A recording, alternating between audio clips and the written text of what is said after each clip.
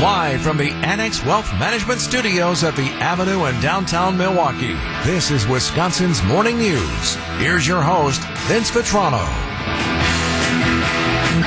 It's about 13 minutes after 5 on this Monday morning. Debbie will be back tomorrow. Eric is back from exotic travels today. Yes, exotic. Yes, was in Turks and Caicos last week. I said last week I'd have taken Turks or Caicos. You got both, so good for you. It was a fantastic trip. Just an incredible trip with some very close friends, so couldn't have been better, and happy to be back. Now, this is a British territory, or what so you need it's country, so you need a passport to get in there, and you drive on the opposite side of the road. And you drove? Yeah, oh yeah. Why did you do that? Side of the car. Oh, I thought about you because I'm like, boy, Vince would be hating this. But interesting thing, actually you adapt to it fairly quickly with the wheel being on the opposite side and whatnot. But what I found is that like no one pays attention to the speed limit, and there are no stoplights. None. I did not see one stoplight. It's all like four-way stops or stop signs? No, it's all roundabouts. Oh, sure, right. Or variations of a roundabout. And for the most part, very few speeders. Because there's one thing they have there that we have here too. Red light cameras? No. No. Bump outs? The one thing they have everywhere there, speed bumps. Everywhere. All right. So, like, you can only go so fast before you're going to bounce on one of those things. So that kind of tempers the speeders a little bit. I suppose the majority there that were operating their own vehicles. So, yes. As opposed to the stolen Kia. Yeah, probably. You don't care whether you get airborne off the speed bump. It's either their own or it's someone like me renting, exactly. And then I don't care about, going airborne either. Hey, kids, watch this. My kids, they firmly believe that it's better if I went the same speed over the speed bumps than if I went slower. They're like, no, it's easy, it's smoother for the ride. Absorbing it. Let the vehicle do the work. It's designed for this. Fine, kids. Yeah, okay. It is 5:14. Brandon Snide has sports. All your opening day news just ahead on Wisconsin's Morning News. Time for an update from the Gruber Law Office's One Call, That's All Sports Desk. Here's Brandon Snide. The Bucks entered the night with only 5 games left to play, and after an embarrassing defeat to the Celtics on Thursday, Milwaukee was determined to right their ship. Carter slings it near side to Crowder to Giannis. Giannis right of the lane. Puts it on the floor. Goes to work. A head fake. Gets Reed into the air. Gets the contact and gets the shot to go with a foul. Oh, a savvy play. And a little panache for the Greek Freak with another free throw on the way. Dave Kane on the call right here on WTMJ as Giannis gets the and one there and would go on to score 30 more to finish with 33 as the Bucks go wire to wire to secure their 56th win of the season, defeating the Philadelphia 76ers by a final score of 117-104. The Bucks came out hot, scoring 41 in the first quarter, and Coach Bud knows when his team and his offense gets rolling, look out. Yeah, I think whenever the ball's moving, then, I think good things happen for us. I thought Chris set a good tone for us offensively, made some shots, made some passes. He seemed like he was in a good rhythm right from the beginning. That always helps.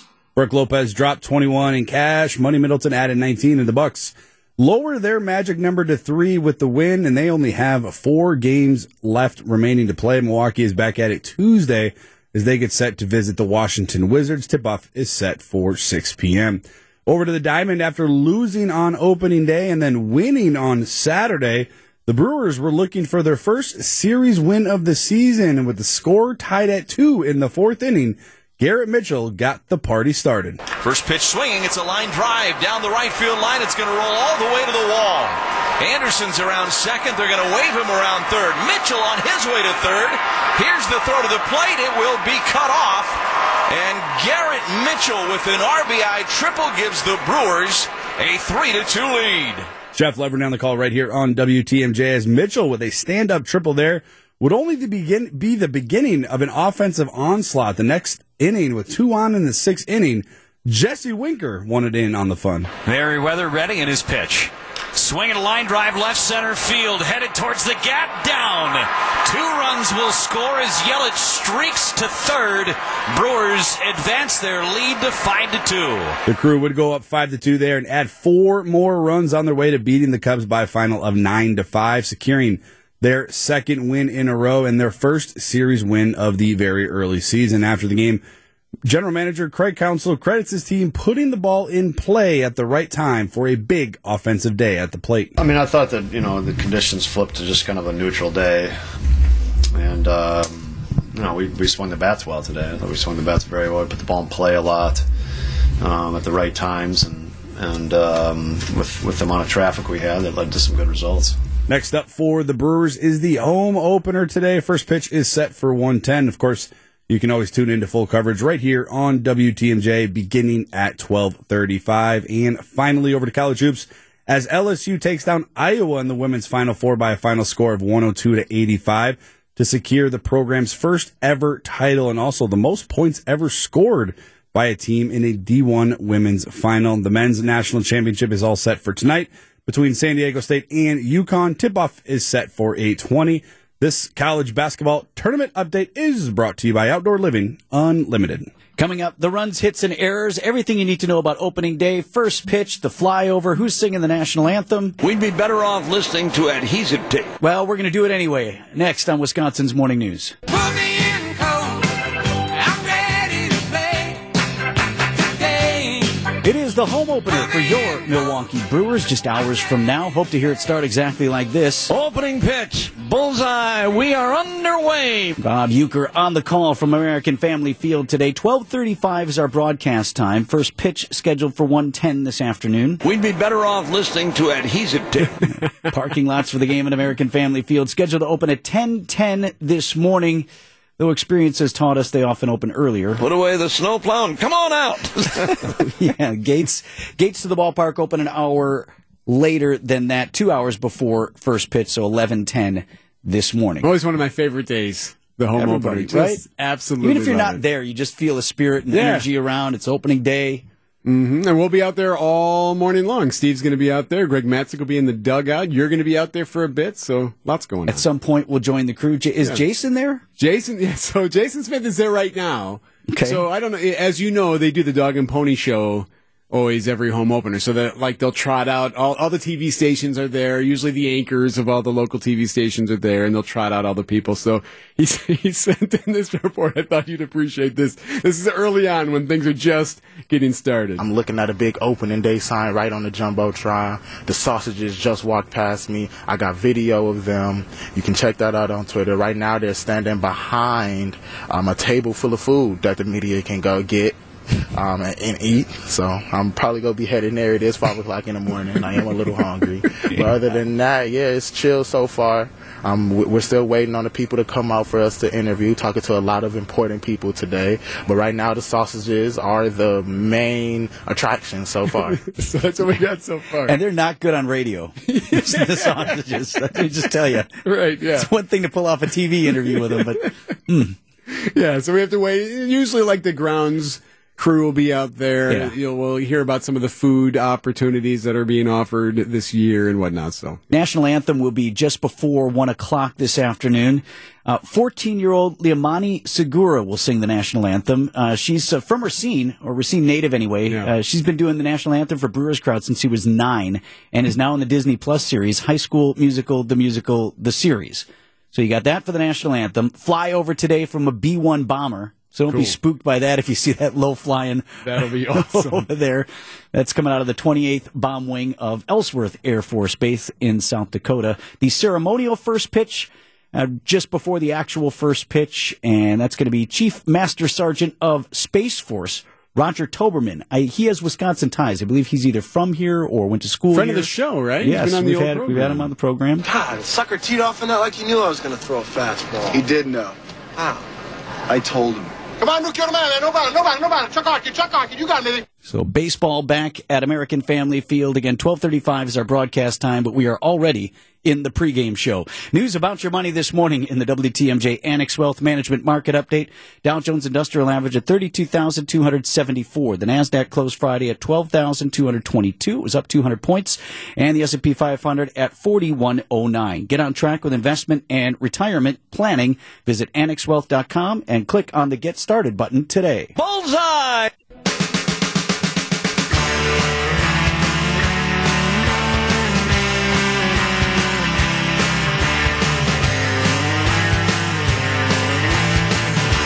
20 minutes before 6 o'clock on Wisconsin's Morning News. Midwest Gaming Classic is in the books for 2023. The Downtown Convention Center was full of gamers, collectors, tech junkies of all walks and ages. Doesn't that just make you happy? Yes. Does it just make you happy? Most fascinating part for me, and I went on Sunday, I took my son Max, the most fascinating thing is the museum. They literally call it the museum, where you can play all these old at-home consoles. And so, as I mentioned, I brought Wisconsin's Morning News gaming and tech correspondent Max Vetrano with me, because there's stuff in there most of us don't remember nor even ever heard of. Okay, tell me what console we're playing here. The Fairchild Channel F, specifically the second model, about the same time as Atari 2600, so like late 70s. I've never seen this before. How long did this last? Not very long. It had one revision and was not very popular, probably due to its weird controller. Well, and also it looks like we're just playing knockoffs. I mean, this is literally Space Invaders. Yeah, everyone was knockoffs at the time. What do you mean everyone was knockoffs? Every company was ripping off every other company at the time because legality of everything was still being worked on. I think that's kind of true. Like, you look at, like, everybody had Donkey Kong, right? ColecoVision had Donkey Kong, Atari had it, like, there are all these different versions, and he's like, it was just sort of the Wild West of, when gaming consoles came out. Everybody was sort of ripping everybody else just off. Doing the same thing. Right? He also, Max, desperately wanted to play, and did get to do it, what he says is the worst video game console ever. Okay, mission accomplished. You've played what you call the worst video game system of all time? Yes, the Philips CDI. It was like mid-90s. Nintendo went to Philips and was like, hey, you want to help us? And so they basically allowed Philips to use some of their IPs like Mario and Zelda in their own games for their terrible console. And they were the worst games of all time. Why? Because they were made by incompetent developers and were just generally horrible ideas. Like Hotel Mario here. What's wrong with that? It's a game where you literally have to close doors. Mario has to close doors, and that's the whole game. It did look like that. That's about it. Like, so what happens next? That's it. This is all you do. Just close doors. Oh. The marketplace is another huge part of this. So, resellers, or resellers, if you will, from all over the Midwest selling this old stuff. Yeah. And there was always a market, for vintage gaming. But, like, as we've talked about, it exploded during COVID, where people both got nostalgic, were locked up in our houses. So they dug out their old stuff, and then they wanted games to play their old stuff or whatever. So this is Melissa Bethel. She's with Gamers Island in the St. Paul, Minnesota area. Have you ever had somebody come up to you at one of these and be like, I've been looking for this, like, forever. You're saving... all the time, yeah. Like, what are they looking for? That's just the best part about this, is when someone comes and they, it could be a $5 game, it could be a $500 game, and just knowing that you provided that thing that made them excited is great. So that, and then the costumes. A lot of cosplay going. You sent me some pictures. Some interesting outfits. Some very unique cosplay. Is that what that is? It looked like people getting out of bed wearing their PJs. Well, what's funny about this is it sort of like blends a lot of things together. So you've got the gamers, but then you have there's an anime sort of element to it also. Sure.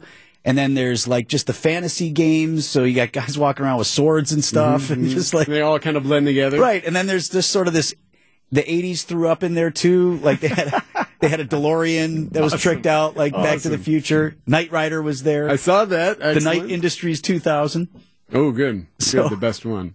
So it's just this weird, just mashup of people, and it's fascinating. So that's the Midwest Gaming Classic. If you missed it, expecting it back next spring at the Wisconsin Center.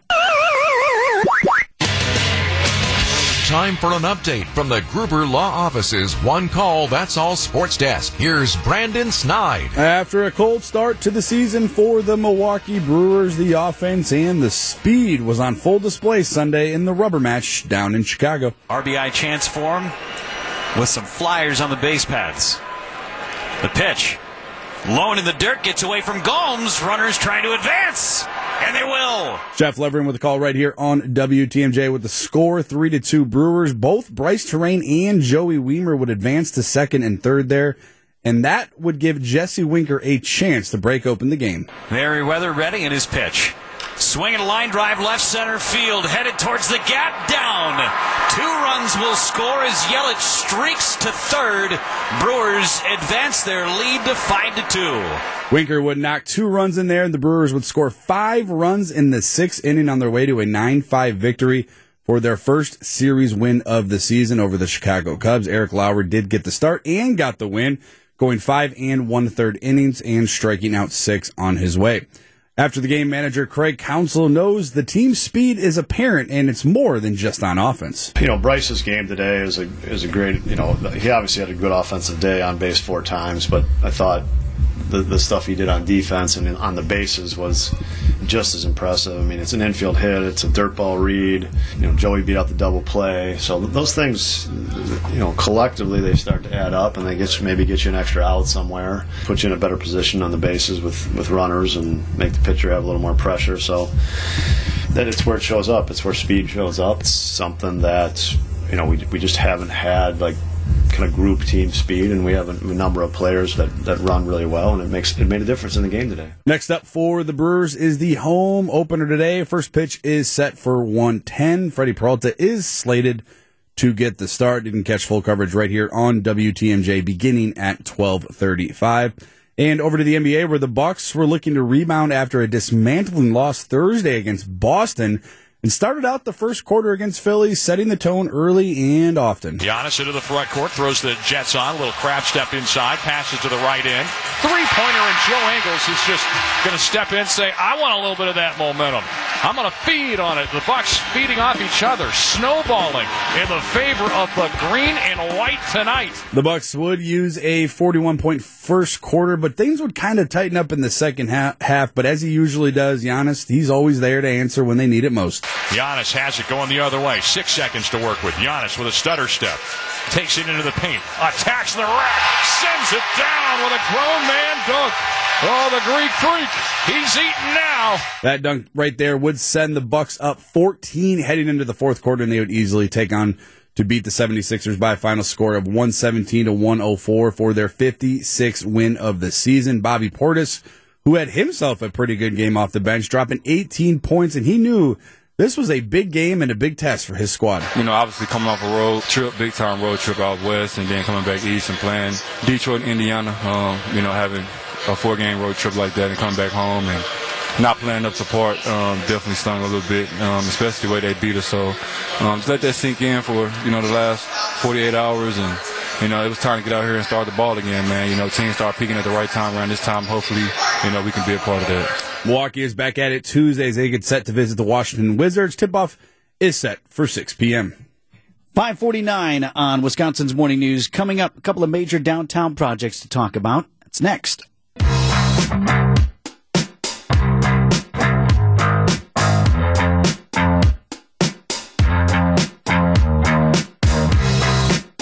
A couple of downtown real estate types decisions that I wanted to bring to your attention today. City of Milwaukee is considering the future of an aging parking structure in really a prime spot of downtown that ought to be space better utilized. And don't get me wrong, I do think there very much needs to be a parking structure here, but what else could it also be is sort of what the conversation is about. So make it taller, basically? Yeah, it might have to be taller. To keep at least the number of spaces that they have. We're talking about the 6-story structure that's just north of the Marcus Performing Arts Center at Water and State downtown. So Water Street is its sort of forward-facing, what could maybe be some retail or some other things there. Right now it's just the parking structure, and it's connected via Skywalk to the Marcus Performing Arts Center, which I think you got to keep.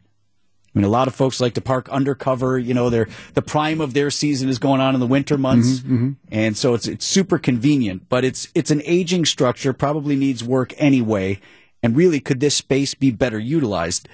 Regarding that conversation, I did reach out to the Marcus Performing Arts Center. Now, they don't own the facility; they lease it from the city, but they're involved in this as well. And here's what Marcus said. Marcus Performing Arts Center and the Department of City Development working to release an RFP, so request for proposal, in the near future. Will seek redevelopment prospects for the site now occupied by the parking structure. Work is ongoing. We'll have more information to share in the near future once the RFP is ready to be released publicly. So in other words, RFP, request for proposal. They're looking for other developers to imagine the space for them. What do you got? What's your idea for this? So could it be first floor retail? Could there be restaurants, bars, that type of thing? Could there be a residential component, maybe off to the side? Sure. Could you separate that out? The garage covers a pretty important part, I think, of Water Street. And one of the issues that I have with Water Street in that stretch there is it's not contiguous. You've got the bar district down there, a little bit north of there off of Juneau. So you have the Irish pub, the 3 Irish pubs. Mm-hmm. What else is over there? I'm missing the big one. You're talking about like McGillicuddy. Yeah, that was the one I was thinking of. So you have all that, and then you sort of have this gap right there where there's just parking structure. Mm-hmm. And then you have this huge draw in the Marcus Performing Arts Center. It would be great to connect that with more stuff to do. So if they could have some sort of attraction-based stuff in there. Another tavern, perhaps? Because we need on Water Street. I see what you mean, though. Something another bar. Because you could draw the traffic, the foot traffic could go to and for. Yeah. And definitely support there being a major parking component there. So that's in the not-so-near future, but requests for proposals being put out. The other, when you were gone, Eric, we talked about this a little bit on the news. Chase Tower, one of downtown Milwaukee's oldest office towers, is getting a makeover. They sent a news release about what they're talking about. This is because the building is largely black. It says Chase on the top. When we were kids, kind of near 794 in that stretch there. When we were kids, it was the Marine Bank building.